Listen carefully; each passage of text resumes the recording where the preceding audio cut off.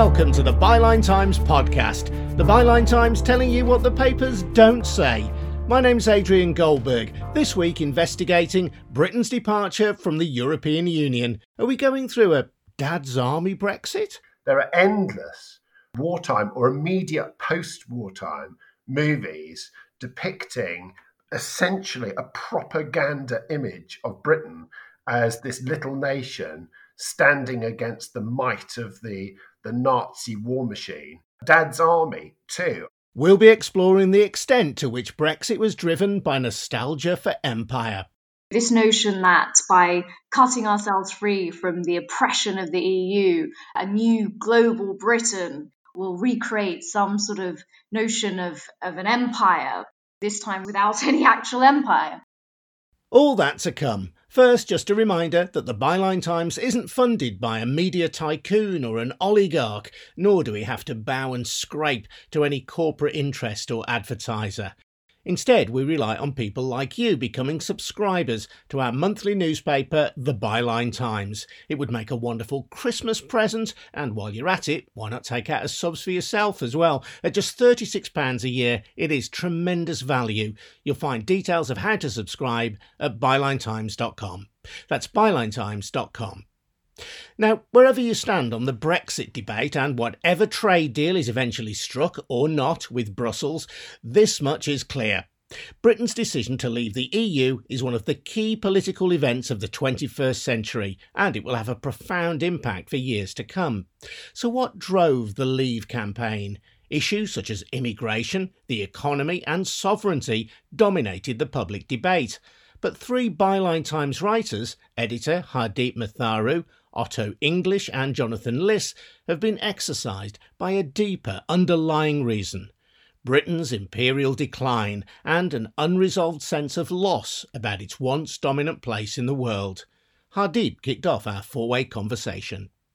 It's this unresolved identity crisis, which I think is a really sort of significant and fascinating aspect of the entire Brexit project, really. You know, this notion that by cutting ourselves free from the oppression of the EU, a new global Britain will recreate some sort of notion of an empire, this time without any actual empire. So yeah, I think that's a really, really interesting sort of aspect of it, which isn't really discussed, which is almost a bit more psychological if you can apply that to a country. You know, when Britain joined what was the EEC, it was in part because of the need for Britain to find a role in the wake of losing its colonies and its whole imperial project ending. And I think that insecurity that has always been at the heart of what is Britain's identity, what is its role on the global stage if it's not the British Empire, I don't think that's been resolved, and I don't think we really talk about it, but it absolutely is there. And that leads into the wider aspect of Britain's imperial culture, I would say, that Boris Johnson is almost returning to, this notion of an imperial state without an empire. These notions that are so steeped in imperial thinking, which are in our culture and our institutions, again, they're not really talked about. And I mean, we had a great example of it just last week when Gavin Williamson, the Education Secretary, was asked about the COVID vaccine, and he said, oh, well, I'm not surprised that we've got it first because we're better than all these other countries. And again, it is so, that sort of thinking is so sort of, has so seeped into the Brexit project. And also, I think, been weaponized, you know, and I think something that Brexiters were very good at doing were honing in on this need for people to have a sense of their place in the world or their country, a sense of who they are. Identity politics is a term that is sort of used everywhere now, but I think identity is without doubt a very important concept that has emerged politically and culturally in recent years. And I think Brexiters were very canny to tap into that, you know, this need for people to have the dignity of who they are recognized. And I mean, we've talked before about my personal take on this. My parents, who are both immigrants to this country, have lived here for more than 40 years. My father grew up in British Kenya. My mother grew up in post-partition India. both of them voted to leave the EU. And, it's often these considerations, I think, are often unconscious. So I don't think that they walk around thinking about their sort of imperial past or growing up in former colonies or under British rule. But when I spoke to them, there was no doubt that this kind of love-hate relationship with Britain had led to them voting for leave. So on one hand, they felt very British.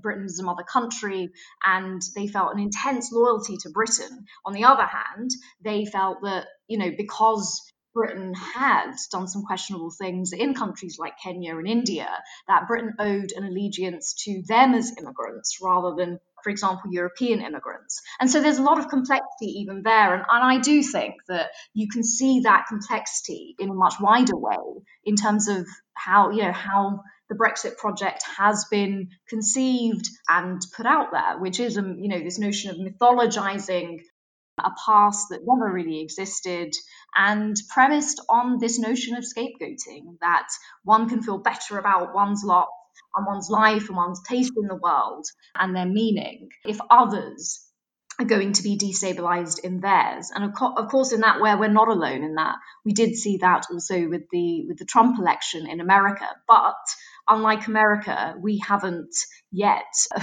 voted out the Vote Leave government who have been at the heart of this project. And of course, we can't really vote out Brexit. We're sort of stuck with it. But I don't think this unresolved identity crisis is going to go away. I think it's going to become more prominent. I think we're going to get more notions of exceptionalism. I think the financial impact of it will really hit next year.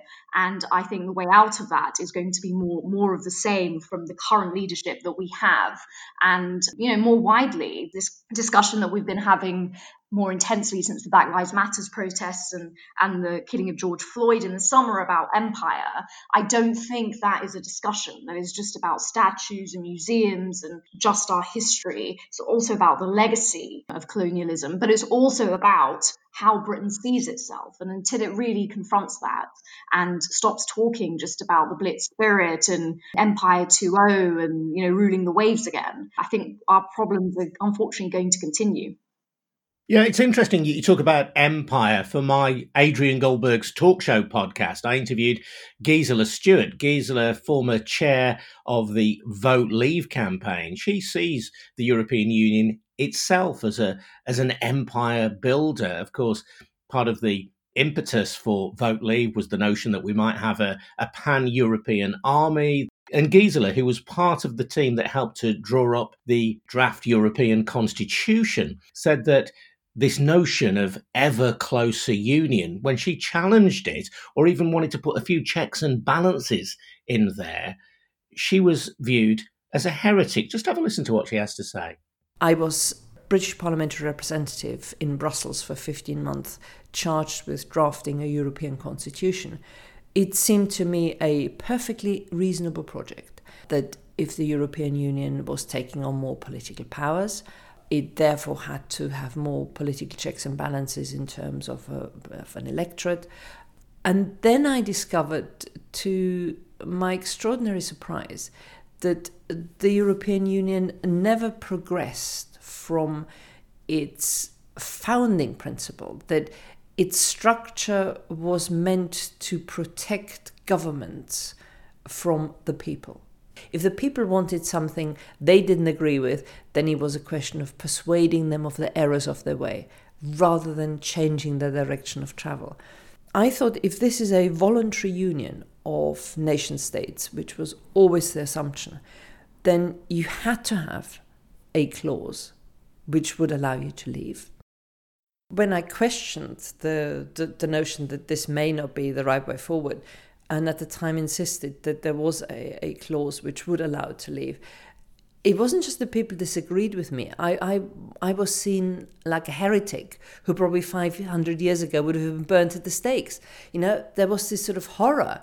How can you even suggest that?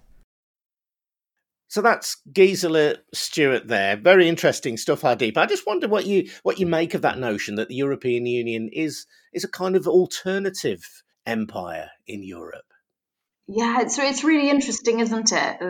It's almost this notion that there's only room for Britain to have one empire, and that's its own. And Some great writers like Fintan O'Toole quite insightfully look at the UK, the United Kingdom, and say that in itself that's a mini empire ruled over by Westminster, and actually joining something like the EU was never going to work for Britain because it still has these sort of imperial ambitions. But of course, as I said, without an empire to go with it, apart from Wales, Scotland, and Northern Ireland, all of which is now looking very precarious with Brexit itself. But I think this notion of repression, that the EU was sort of somehow dampening our freedoms, is actually quite a powerful one. Just in September, Boris Johnson was asked in Parliament about why Italy and Germany had been able to get their coronavirus rates down compared to Britain, and asked whether it was because their testing and tracing systems were really efficient and more robust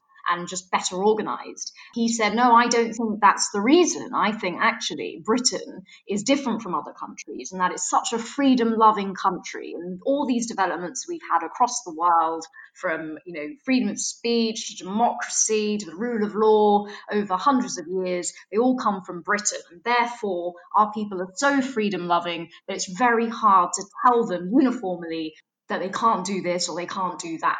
And he was just saying that in September with regards to the coronavirus, which is, it's just a completely different area. And it's just incredible to the extent to which I think unconsciously we hold so many beliefs about what Britain is. A lot of them are myths, but I do think that's powerful. And this notion that the EU was becoming way too ambitious in what it wanted to achieve, that was never really going to sit well with a country like Britain, which itself hasn't resolved this need for an empire by which to assert its identity on the global stage. And I think because that hasn't been resolved, i.e. what Britain became once its empire went, that insecurity will still remain. And Jonathan Liss, you've written about this question of identity and empire and how it plays into Brexit as well. Yeah, for me, it's the most important overriding issue in the whole debate. It's one of the main roots of British Euroscepticism over the last 50 years, the sense that Britain had lost an empire it couldn't really accept had gone. So it was kind of mourning something at the same time it couldn't accept had been lost, and felt it had been sucked into someone else's empire, a Franco-German project, and that kind of intersects quite neatly with the Blitz as well. There are two major kind of historical narratives in the whole Brexit debate. One is the Second World War, this idea of standing alone against, importantly, the Germans. And the second one is the empire, where Britain is actually rightfully at the top of the tree and finds it an indignity to be sitting around a table in a dialogue with equals when it should be leading. And, there's an element even on the Remain side sometimes about this idea of leadership. I mean, the organisation that I've been a part of is called British Influence. It's not a name that I'd have chosen, but it was all about having influence in Europe, about Britain leading in Europe. And I don't think that leadership is a valuable thing on its own. Just like influence can be a bad influence or a good influence. Obviously, Britain has things it can contribute. It's not imperialistic to say that Britain can be a force for good in the world. It is problematic when you assert that by virtue of who you are or your history that you've simply earned the right to dictate to other people or to lead other people without actually working with them. Dialogue is the most important thing. I remember speaking to people in the Brexit debate, diplomats in 2016 before we left, who were kind of confused about why the idea of dialogue was so troublesome to British people, why they had to kind of feel that they should be leading the conversation. And so it's kind of this idea that we've been chained in a European empire, looking at what Margaret Thatcher used to say about the English-speaking world against people who don't share our sort of values or, importantly, language, and sort of looking to the mythical Anglosphere, which is heavily racialized. Because when Brexiters talk about the Commonwealth, they're talking about two Commonwealths. They're talking about the Commonwealth that they feel they have a kind of a natural right to rule, the non-white Commonwealth, if you like. And they have the Commonwealth of the former settler colonies, where there's a kind of a shared racial and cultural, economic affinity, if you like, so-called Kanzuk, plus the United States, so Canada, Australia, New Zealand, and the US. I suspect that all of us in this conversation were born after Britain had anything like a meaningful empire. As a child, I can remember toys, plastic toys, that were stamped Empire Made. But beyond that, I can't remember any discussion of empire in my family. I mean, neither of my parents came from the UK, which may help account for that. I don't know. But what I find really interesting about this conversation is that throughout my life, and I'm well into middle age now, the empire has never been spoken of, really. It doesn't need to be. It doesn't need to be spoken about because it's about the reproduction of memory. It's about how Britain sees itself in the world, about the nation's idea of itself, about how we're the best in the world, whether it's through the lens of football or sport or cultural language. Obviously, the English language is so fundamental to this. Our language is a lingua franca. No one in England or Britain needs to learn any languages because we have this idea that we could go anywhere in the world and people will speak in our language, which no one else in non-English speaking countries will experience. There's just an assumption that we kind of know best. This is extraordinary exceptionalism that gets passed down. You don't have to talk about the empire. You don't have to talk about the nuts and bolts of empire because it is absolutely embedded, ensconced in the conversation, in the identity that we kind of transmit in school, in our daily interactions, in the government discourse, about how we are world leaders, we're the best in the world, we punch above our weight, we're a great country, Great Britain. Of course we're the best, we're British. There doesn't need to be any kind of historical underpinning. It doesn't need to be based on fact. It is based on identity and myth, and obviously the two are very closely linked. I want to bring in Otto English now. And Otto, you're writing a book, I know, about fake history, but how it has real repercussions. Is there a chapter on British imperial history and Brexit? Well, there are several chapters. Just what Jonathan was just saying, I mean, uniquely among the bigger countries of Europe, Britain hasn't had a revolution or been invaded or had to come to terms with itself in the last 200 years. So as winners, we never had to stare into our soul and question who we were in the same way that Germany did, or we had to come to terms with what had happened as France did to some extent after the Second World War. And fascinating to me is the fact that our propaganda from the Second World War became our Saturday afternoon entertainment. So if you grew up in the 70s, 80s, or even today, if you flick on the TV today, there are endless wartime or immediate post-wartime movies depicting essentially a propaganda image of Britain as this little nation standing against the might of the Nazi war machine. Dad's Army, too, I think has had a massive, seems a bit bizarre to say that a popular family sitcom might have a huge impact on the psyche of a nation.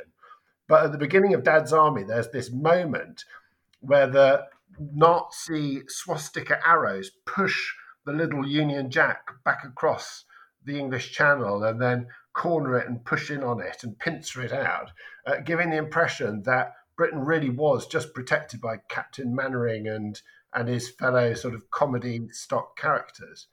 And it's a lot of nonsense, because Britain in 1940 was a hugely powerful country that could put on vast reserves of men and machinery and power. And we were a very, very big and powerful country. We had this massive empire, but the propaganda played us as this little nation held together by bits of string and men smoking pipes, fighting this big war machine. And that has lingered in the psyche, that sort of sense of being cornered by Europe. And I think that feeds partly into Brexit.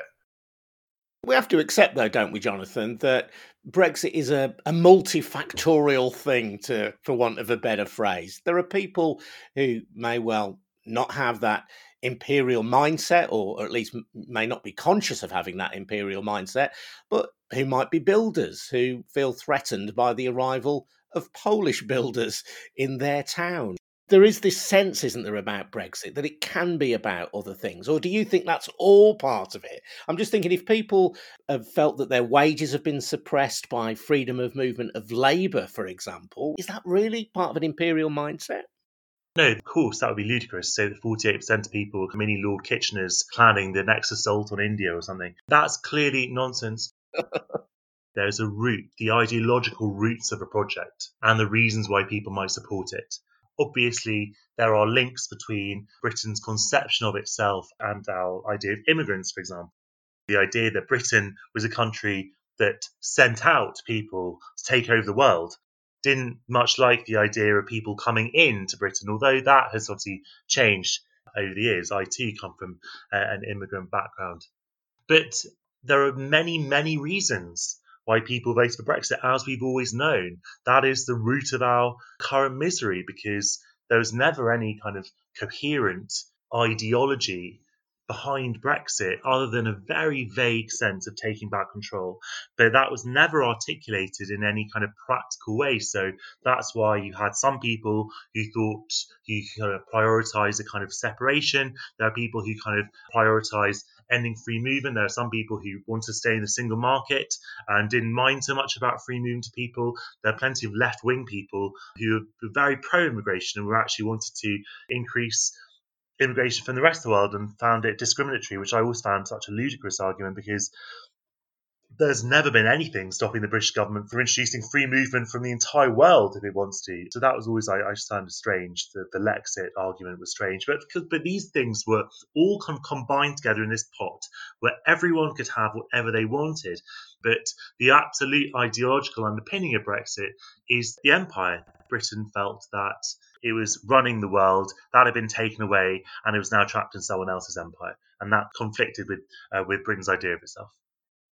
I want to pick up on something Jonathan mentioned there, Lexit, the kind of left-wing Brexit, because if you are left-wing, you would reject the idea of imperialism wholeheartedly. Is it possible that there is a kind of in inverted commas, from your point of view, respectable view of Brexit that says, well, actually, it doesn't have to be about those things, but that there is still a proper argument for leaving the European Union? I think that's an interesting point, Adrian. I think it also comes back to an important one that Jonathan was making about Brexit was sold as being anything to everyone. There was no one unifying concept behind why someone should vote to leave the EU.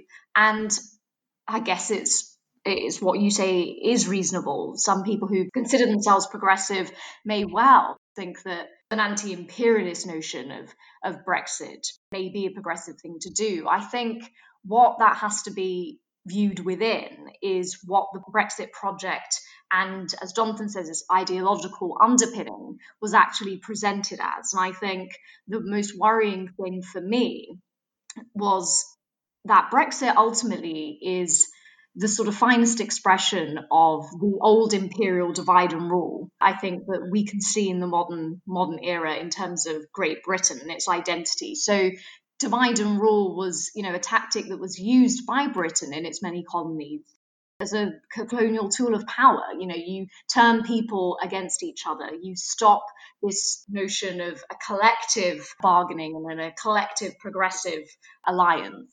And through that, you maintain power. And you do that through othering, you do that through division and stoking up difference where there traditionally isn't any. And I think that is something that people who consider themselves progressive, I hoped really would have thought about. That actually, I think there are sort of principled reasons, as Jonathan said, as to why people voted to leave the EU. But I think the project itself was actually cloaked in something that was a lot darker. And yeah, what was about immigration and the types of people we want in Britain, who is British, what was Britain traditionally, what does it stand for, is it sort of a white imperial nation, etc. And a divide and rule is at the heart of that.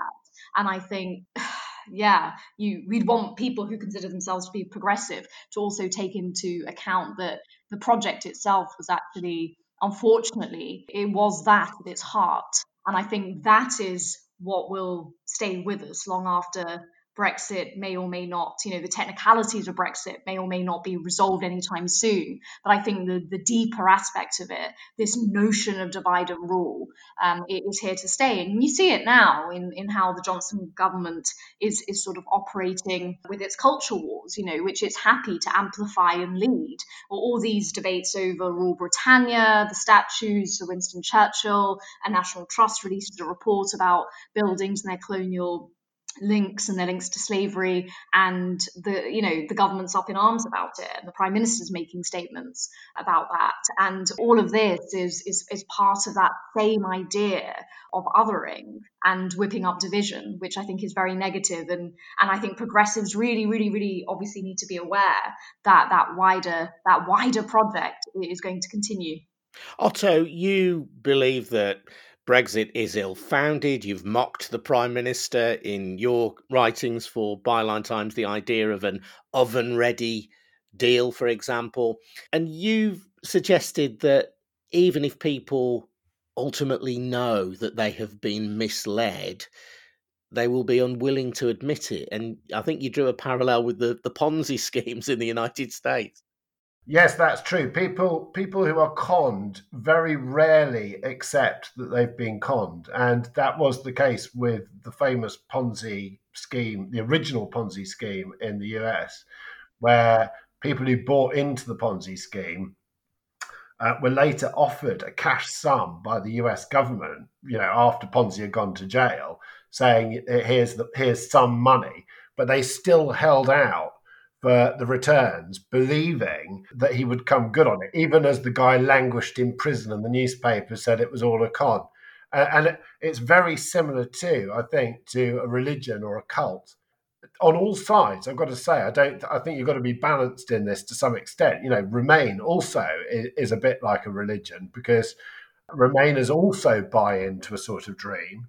But with Brexit and with Lexit and all of those things, it is very similar to how something like Christianity branches out into different strands: Catholicism, Protestantism, Calvinism. Everybody's got their own take on it. And there's the promise of a sort of deliverance to a better world at the end of it, if you just believe hard enough and if you just keep buying in. And some people, even Boris Johnson perhaps, are slightly agnostic but come along for the ride. It's extremely cultish, to be honest. All of it. Britain has turned not into a big cult, but into a multitude of cults. And we are now engaged in fractional fighting between those cults as we go forward. As I've been tweeting in the last couple of weeks, it's bizarrely similar to the kind of state ideologies of countries like North Korea, where they have this Juche philosophy. It sets out these ideals of how the North Korean state should be, and Juche, which is the North Korean political thinking system, believes in political independence, economic self-reliance, and military independence. Well, those three tenets are smack bang what most Tory Brexiters believe in. And even as we fight over statues and things, again, you look at North Korea, a land of statues and big ideas, but ultimately based on a sort of foundation of stupidity. That's the direction we're going in. That's what worries me.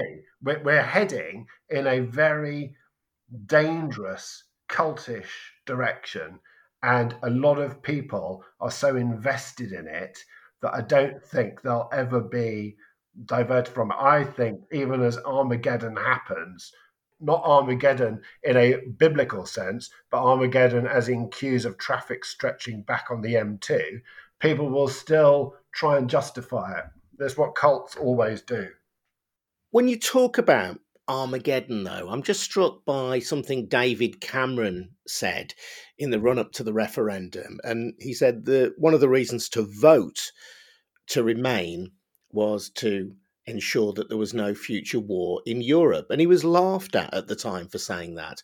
But the European Union is at heart a peacekeeping mission. It was designed to mesh the economies of Germany and France initially, and then the rest of Europe, to ensure that people were so interdependent and to ensure that peoples of the European Union were able to travel freely and come to know each other in a way that ensured that war on the continent of Europe was never regarded as feasible again. I'm middle-aged, but my father had me at the exact same age I am now. And my father actually fought from 1939 to 1945 in the Second World War. My father was a old school conservative, Tory voter, Tory councillor. My mother was secretary to Erigny, famous parliamentary MP. Both of my parents believed strongly that joining the EEC would stop what happened to their generation happening to mine. And I remember my father walking around talking to me when we evolved into joining the EU. I remember him saying to me explicitly, I believe in this because I don't want what happened to me to happen to your generation. The memory of what those people went through has been appropriated by people like Farage. They say they evoke all the symbolism of World War II, when really the legacy of World War II and the world we built and the EEC and the EU has built was a legacy of peace that unrivaled in the last 200 or 300 years in Europe. The EU has brought us together, has stopped us fighting each other, and that is a good thing. Otto English, and before that Jonathan Liss and Byline Times editor Hardeep Matharu. Before we go, just a reminder that this podcast and the Byline Times itself doesn't owe allegiance to any political party. We aren't backed by a media tycoon, nor do we depend on funding from any corporate source. That's why we can hold money and power to account, without fear, without favour. But we can only do it with your help. If you can't think of what to buy a friend or a loved one for Christmas, how about a subscription to our monthly paper, The Byline Times? It's a great read and costs just £36 a year. You can get more details on subscriptions at bylinetimes.com. My name's Adrian Goldberg. I'll be back next week with the Byline Times podcast. See you then.